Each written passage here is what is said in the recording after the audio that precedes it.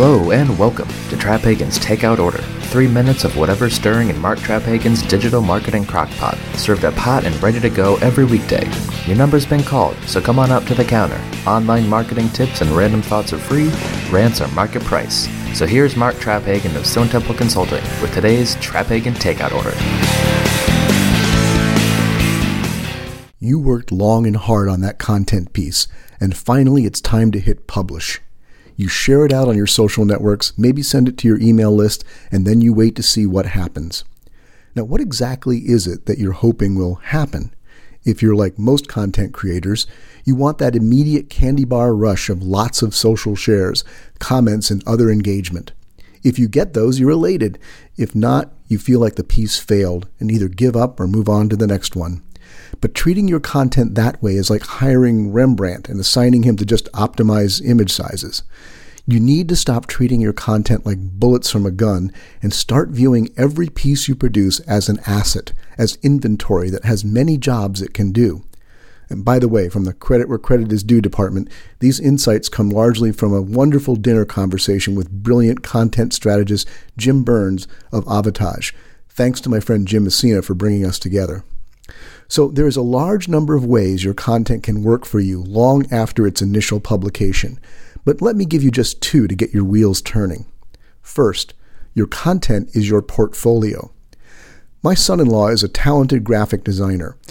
He maintains a constantly updated portfolio of his best work.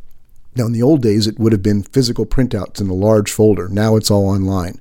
But the purpose of a portfolio should be obvious. An artist's best work on display is the way she distinguishes herself from every other artist out there. In the same way, your accumulated authoritative content on your own site and on your social profiles is your proof is in the pudding.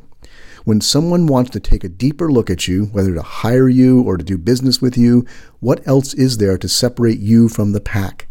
Everyone says they offer superior quality or are a market leader. What demonstrates it? Your portfolio of content. Second, another way your accumulated content can be an ongoing asset is for sales. I'm not talking here about acting as an inbound attractor to generate leads, as valuable as that can be.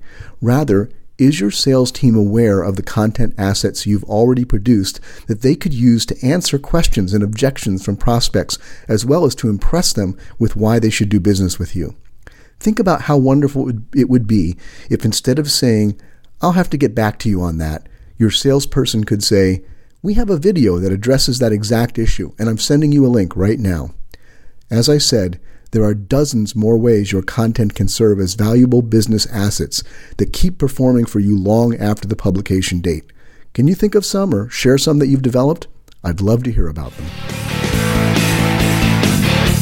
Well, there you have it. That's today's Traphagen Takeout Order, the fast food takeaway that's actually good for you. Look for new episodes every weekday. Be sure to subscribe on iTunes or SoundCloud.